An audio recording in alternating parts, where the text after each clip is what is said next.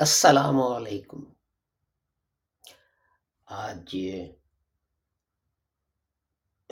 بدھ کا دن ہے اور 2 فروری 2022 کی تاریخ۔ ہماری نشریات تدبر القرآن کی یہ براڈ کاسٹ نمبر 297 ہے، اور کل ہم نے سورہ بقرہ جو ہے اس کی آیت نمبر 98 کے الفاظ کے معانی پر بات چیت شروع کی تھی، اور یہ اس سلسلے کی دوسری براڈ کاسٹ ہے۔ تو میں آپ کو یاد دلا دوں کہ یہ نشریات آپ کی خدمت میں لاہور احمدیہ کمیونٹی پیش کرتی ہے، اور ہمارے بانی تھے حضرت مرزا غلام احمد صاحب رحمۃ اللہ علیہ۔ ان کی تعلیم تھی کہ وہ دوسرے لوگ جو ہیں وہ آن حضرت صلی اللہ علیہ وآلہ وسلم کے بعد ایک اور نبی کا آنا مانتے ہیں، لیکن قرآن یہ کہتا ہے کہ آن حضرت سلم خاتم النبیین تھے، اور آن حضرت سلم نے اس کی یہ تشریح کی کہ لا نبی بعدی، میرے بعد کوئی نبی نہیں، اس لیے اب کوئی نبی نہیں آئے گا، نہ نیا نبی آئے گا اور نہ ہی پرانا نبی آئے گا۔ حضرت صلی اللہ علیہ وآلہ وسلم نے یہ بھی فرمایا کہ جب ضرورت ہوگی تو خدا تعالیٰ جو ہے وہ امت کی اصلاح کے لیے مجددین بھیجے گا، اور وہ خدا سے ہدایت پا کے تو وہ امت کی جو ہے وہ اصلاح اور دفاع اسلام جو ہے اس کا کام کریں گے۔ اب ظاہر ہے اس سے کچھ اختلافات پیدا ہوں گے، لیکن حضرت صلی اللہ علیہ وسلم نے یہ بھی فرمایا کہ اگر ایک کلمہ گو دوسرے کلمہ گو کو کافر کہے تو کفر الٹ کر خود کہنے والے پر آ کے پڑتا ہے، اور یہی تعلیم حضرت مرزا غلام احمد صاحب کی تھی۔ مزید یہ کہ انہوں نے فرمایا کہ مسلمان جو ہیں عام طور پہ ان کا عقیدہ ہے کہ کچھ وحی نبوت جو ہے وہ قرآن سے باہر رہ گئی ہے۔ مثلا اس کی مثال ہے آیا رجم ہے، سورہ ولایت ہے، لیکن حضرت مرزا غلام احمد صاحب نے فرمایا کہ تمام وحی نبوت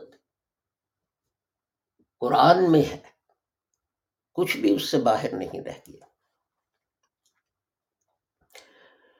اور لوگ جو ہیں وہ یہ بھی کہتے ہیں کہ قرآن جو ہے اس کا کچھ حصہ منسوخ ہو گیا۔ حضرت مرزا غلام احمد صاحب نے یہ بھی فرمایا کہ قرآن جو ہے اس کی ایک جو ہے زبر زیر یا نقطہ جو ہے وہ بھی منسوخ نہیں ہو سکتا، نہ منسوخ ہوا، نہ ہے، نہ کبھی ہوگا۔ اور حضرت مرزا غلام احمد صاحب نے جہاد جو ہے اس کو ہر مسلمان کے لیے لازمی قرار دیا، لیکن یہ فرمایا کہ جہاد کی وہ تعریف لاگو ہوتی ہے جو حضرت صلی اللہ علیہ وآلہ وسلم نے دی، وہ تعریف نہیں جو لوگوں نے خود بنا لی۔ تو حضرت نے فرمایا ایک جنگ سے واپسی پہ کہ ہم جہاد اصغر سے جہاد اکبر کی طرف لوٹ رہے ہیں، اور مزید آپ نے اس کی یہ تشریح کی کہ جہاد اکبر جو ہے وہ جہاد بن نفس ہے. تو حضرت صاحب نے فرمایا کہ اول درجے پر جہاد بن نفس ہے، لیکن اگر ضرورت پڑے اپنی بقا کے لیے ہتھیار اٹھانے کی تو ہاں انسان جو ہے اس کو وہ بھی کرنا پڑتا ہے. تو آئیے اس کے ساتھ ہم آج کے موضوع کی طرف چلتے ہیں. جیسے میں نے عرض کیا، البقرہ آیت نمبر 98 اور یہ اس کا حصہ نمبر 2 ہے. اعوذ باللہ من الشیطان الرجیم، بسم اللہ الرحمن الرحیم. من کان عدوا للہ وملائکتہ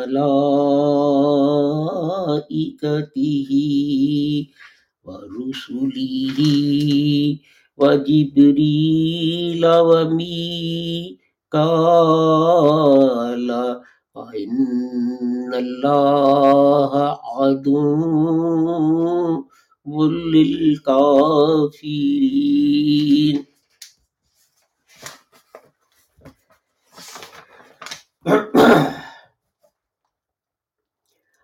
جو کوئی اللہ اور اس کے فرشتوں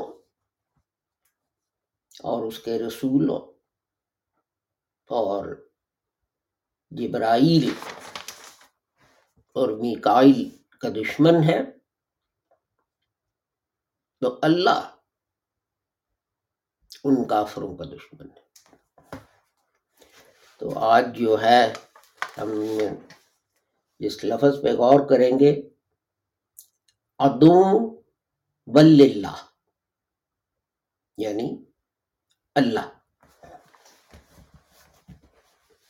تو آئیے اس کا ہم جو ہے وہ چلتے ہیں ڈکشنریز کی طرف. تو یہ لفظ جو ہے یہ قرآن کریم میں 2851 دفعہ آیا ہے. یعنی اس کا جو مصدر ہے حمزہ لام ہا، اس سے بنے الفاظ 2851 دفعہ آئے ہیں، لیکن صرف 3 شکلوں میں. 2699 دفعہ اللہ، 147 دفعہ اللہ، اور 5 دفعہ اللہم. تو زیادہ آپ دیکھیں گے کہ یہ نام اللہ جو ہے اس سے آیا ہے. تو چلیے اب ہم اس کے متعلق بات کرتے ہیں. تو یہ جو ہے لوگ کہتے ہیں کہ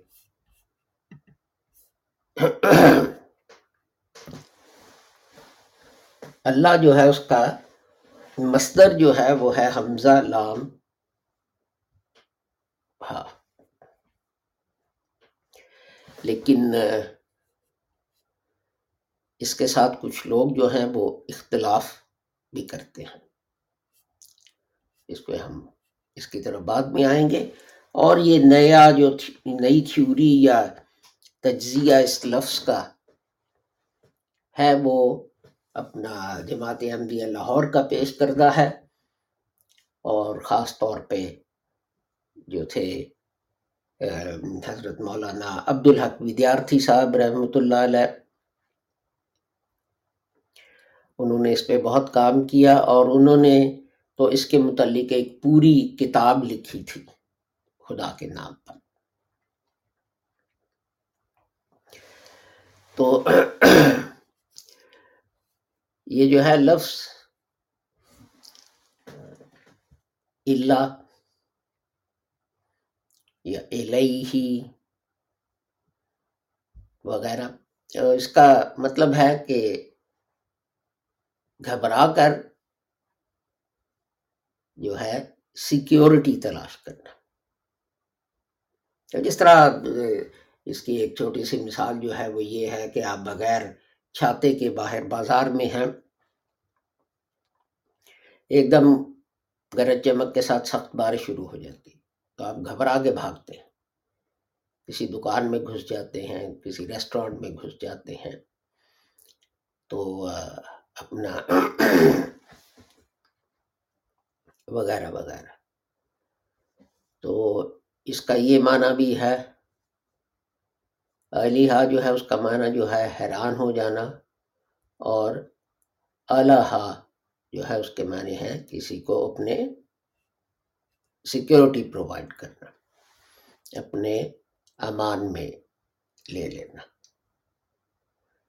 تو اس لیے الہا بالمکانی کے معنی ہے کہ کسی جگہ، کسی بلڈنگ میں اپنا حفاظت سے، امن امان سے، سکون سے رہائش اختیار کر لینا۔ تو اگر آپ اس پوائنٹ آف ویو سے دیکھیں تو پھر یہ ہوگا کہ اللہ جو ہے یا الہن جو ہے اس کا معنی یہ ہوگا کہ آپ ڈھونڈ رہے ہیں کسی ایسی ذات کو، یعنی یہ وہ ذات ہے تو جو آپ کو ہر خطرے سے محفوظ رکھ سکتی ہے، پناہ دے سکتی ہے۔ یہ وہ ایسی ذات ہے کہ اگر آپ کو کوئی خطرہ پیش آئے یا آنے والا ہو اور آپ اس سے درخواست کریں کہ مجھے اس سے محفوظ رکھ، تو یہ وہ کرے گی۔ اور چونکہ وہ ہر خطرہ، ہر دکھ تکلیف، ہر مشکل جو ہے وہ اس کو دور کر سکتی ہے، آپ کو حفاظت مہیا کر سکتی ہے اس کے اگینسٹ۔ تو آپ ذرا سوچیں کہ وہ ایسی ہستی جو ہے وہ کتنی بڑی یا عظیم الشان ہوگی۔ آپ نے اردو کا محاورہ بھی سنا ہے کہ فلاں مشکل پیش آئی تو اسے کچھ نہ ہوا، تو لوگ کہتے ہیں جی اسے کیا ہونا تھا، وہ تو بڑا آدمی۔ تو کچھ لوگ یہ کہتے ہیں کہ اس کا مطلب یہ ہے کہ کوئی عرفہ ہستی جس کو ہم دیکھ نہیں سکتے۔ تو کچھ لوگ کہتے ہیں کہ الہ جو ہے اس کے معنی ہے کہ کسی کا غلام جو ہے بن جانا، یعنی کسی کی تابعداری جو ہے وہ شروع کر دینا۔ تو یہ اللہ یا الہن جو ہے وہ ایسا بینگ ہے، ایسی چیز ہے، ایسی ہستی ہے جس کا حکم، جس کا تسلط، جس کی حکومت، حاکمیت جو ہے اس کو آپ جھٹلا نہیں سکتے۔ آپ اس کو قبول کرتے ہیں اور اس کے اپنا جو حکم وہ دے آپ وہ حکم مانتے ہیں۔ تو یعنی آپ رضاکارانہ طور پر کسی کی محکومیت جو ہے وہ اختیار کر لیتے ہیں۔ تو یہی جھگڑا تھا فرعون کا اور حضرت عیسیٰ کا، کہ فرعون جو کہتا تھا کہ میں تو خدا ہوں، اب حضرت موسیٰ جو تھے وہ اس سے منکر تھے، وہ کہتے تھے نہیں. تو پھر فرعون جو ہے اس نے کہا کہ بھئی تم اگر میرے علاوہ کسی اور کو صاحب اقتدار مانو گے کہ تم نے اس کا حکم ماننا ہے تو پھر میں تمہیں سزا دوں گا.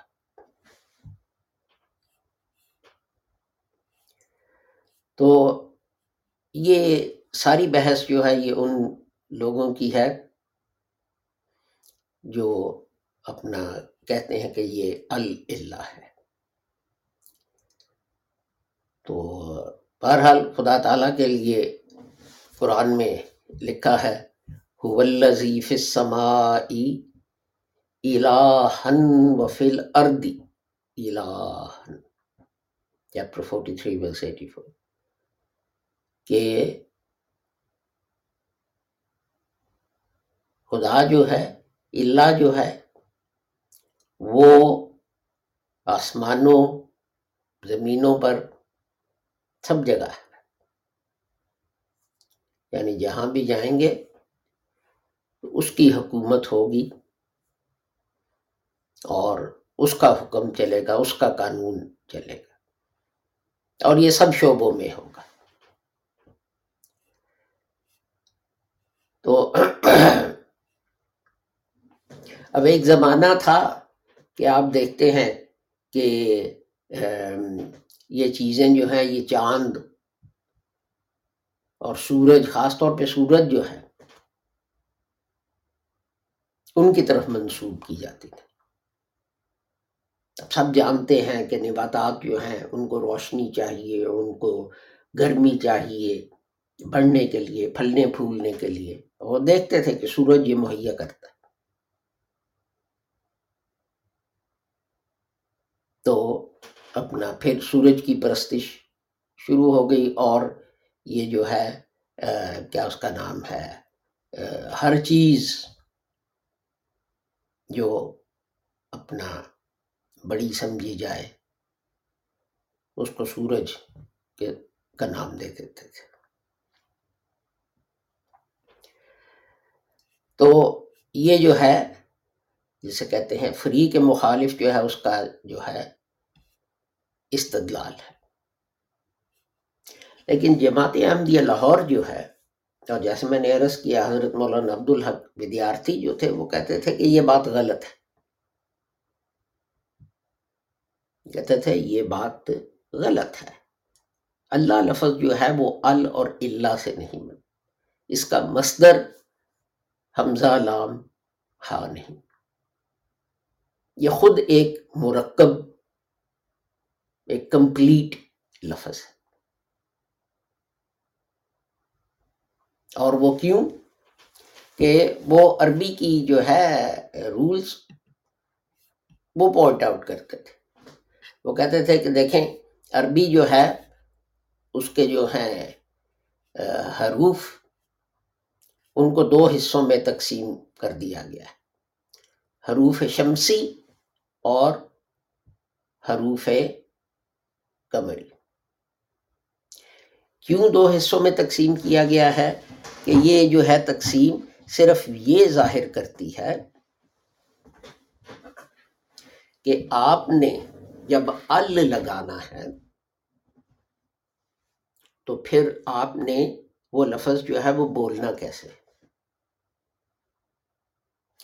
اب ال جو ہے اس کے آگے اگر سورج کو کہتے ہیں شمس، وہ لگایا تو پھر آپ الشمس نہیں پڑھیں گے، آپ الشمس پڑھیں گے. ہم جو تھے حروف جو اگر ناؤن کے شروع میں آئے تو یہ رول اپلائی ہوتا تھا، تو ان کو سن لیٹرز، حروف شمسی کہا گیا. کیوں کہ جس طرح ال جو ہے آپ لگائیں گے شمس کے ساتھ تو جس طرح آپ اس کو پڑھیں گے، اسی طرح اگر کوئی ناؤن جو ہے ان حروف کے ساتھ شروع ہوگا ال کے بعد، تو اس کو بھی اسی طرح پڑھا جائے گا. جیسے نون جو ہے وہ حروف شمسی میں سے ہے، تو آپ اگر ال لگائیں گے سامنے تو آپ نے ال نور نہیں پڑھیں گے، آپ ان نور پڑھیں گے. لام جو ہے وہ ڈراپ کر دیں گے. دوسرے ہیں مون لیٹرز. مون کو عربی میں کہتے ہیں قمر. قمر کے ساتھ ال لگایا جائے تو آپ ال پورا پڑھتے ہیں، القمر پورا پڑھا جاتا ہے، لام ڈراپ نہیں ہو جاتا. آپ نے دیکھا تھا کہ شمس کے ساتھ شین سے وہ شروع ہوتا ہے، تو جب ہم نے ال لگایا تو بولنے میں، کہنے میں ہم نے لام ڈراپ کر دیا. ہم نے حمزہ جو تھا ال کا، جسے اردو میں الف کہتے ہیں، حمزہ جو تھا اس کو شین کے ساتھ لگا دی، الشمس. تو حضرت مولانا عبدالحق ودیارتھی جو تھے، ان کی یہ دلیل تھی کہ حمزہ جو ہے وہ مون لیٹرز میں سے ہے. تو اس کے سامنے جب ال لگایا جائے تو اگر یہ مرکب ہے تو پھر ہمیں الا اکٹھا ہم اس کو نہیں پڑھ سکتے، ہم اس کو الا پڑھیں گے، ہم اللہ نہیں پڑھیں گے. لام جو ہے ال کا وہ ڈراپ نہیں ہو جائے گا. تو اس وجہ سے وہ کہتے تھے کہ یہ جو ہے اپنا حمزہ لام ہا جو ہے یہ مصدر اللہ کا نہیں ہے. اللہ جو ہے یہ ایک مکمل لفظ ان اٹ سیلف ہے. دیکھیں دوسرا لفظ جو ہے قالوا نعبد الہک و الہ ابائک ابراہیم و اسماعیل. your God الہک. قالوا نعبد الہک و الہ، اور خدا.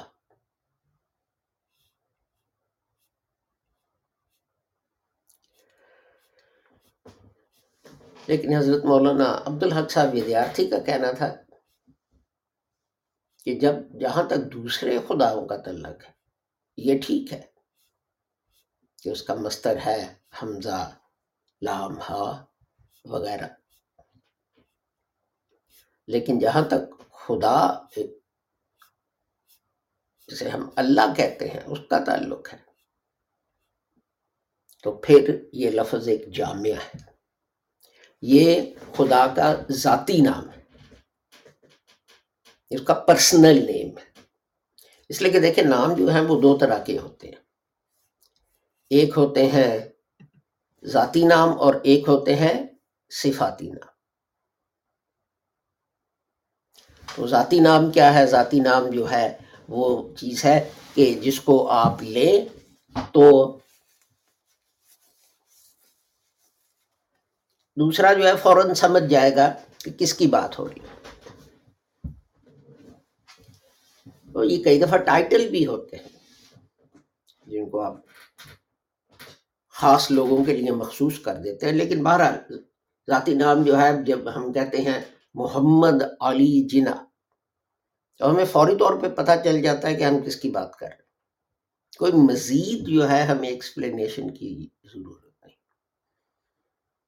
لیکن اگر ہم کہیں کہ جی وہ ایک ہندوستان کے سیاسی لیڈر، اب ہندوستان کے سیاسی لیڈر جو ہیں وہ تو بے شمار ہوئے، بھئی کون سے؟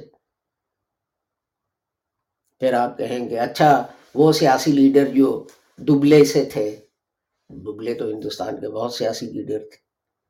پھر آپ کہیں گے اچھا وہ جن کا لمبا سا قد تھا. اب جن لوگوں کے متعلق یہ بات ہو سکتی ہے وہ کم ہونی شروع ہوگی. جسے انگریزی میں کہتے ہیں ہم تھن آؤٹ کر رہے ہیں، اور مزید چیزیں بتا کے کہ ہم کس سیاسی لیڈر کی بات کر رہے ہیں.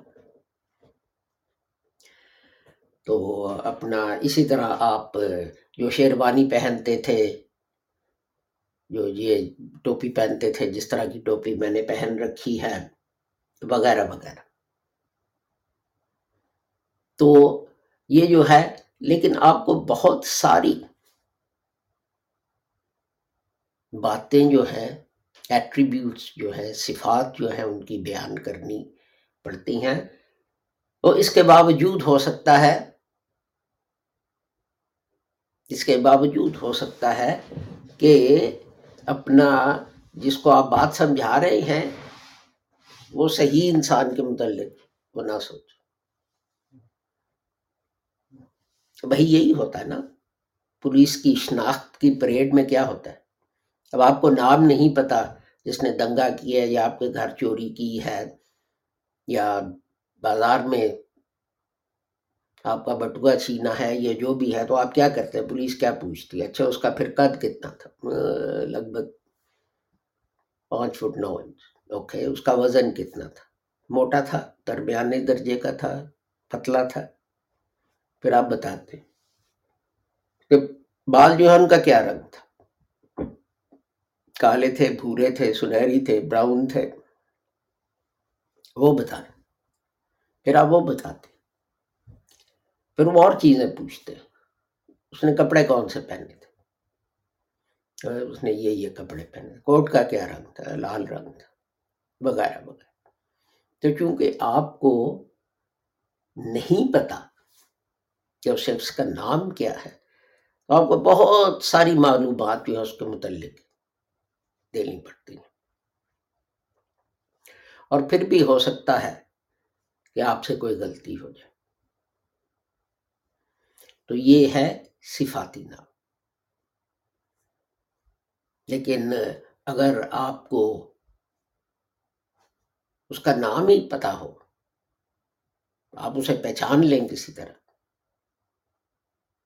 تو آپ کہیں او یہ ٹام ڈک اور ہیری ہے. اچھا وہ والا. تو یہ دیکھیں مشکل جو ہے وہ کتنی کم ہو گئی. ایک لمبی لسٹ بتانے کی بجائے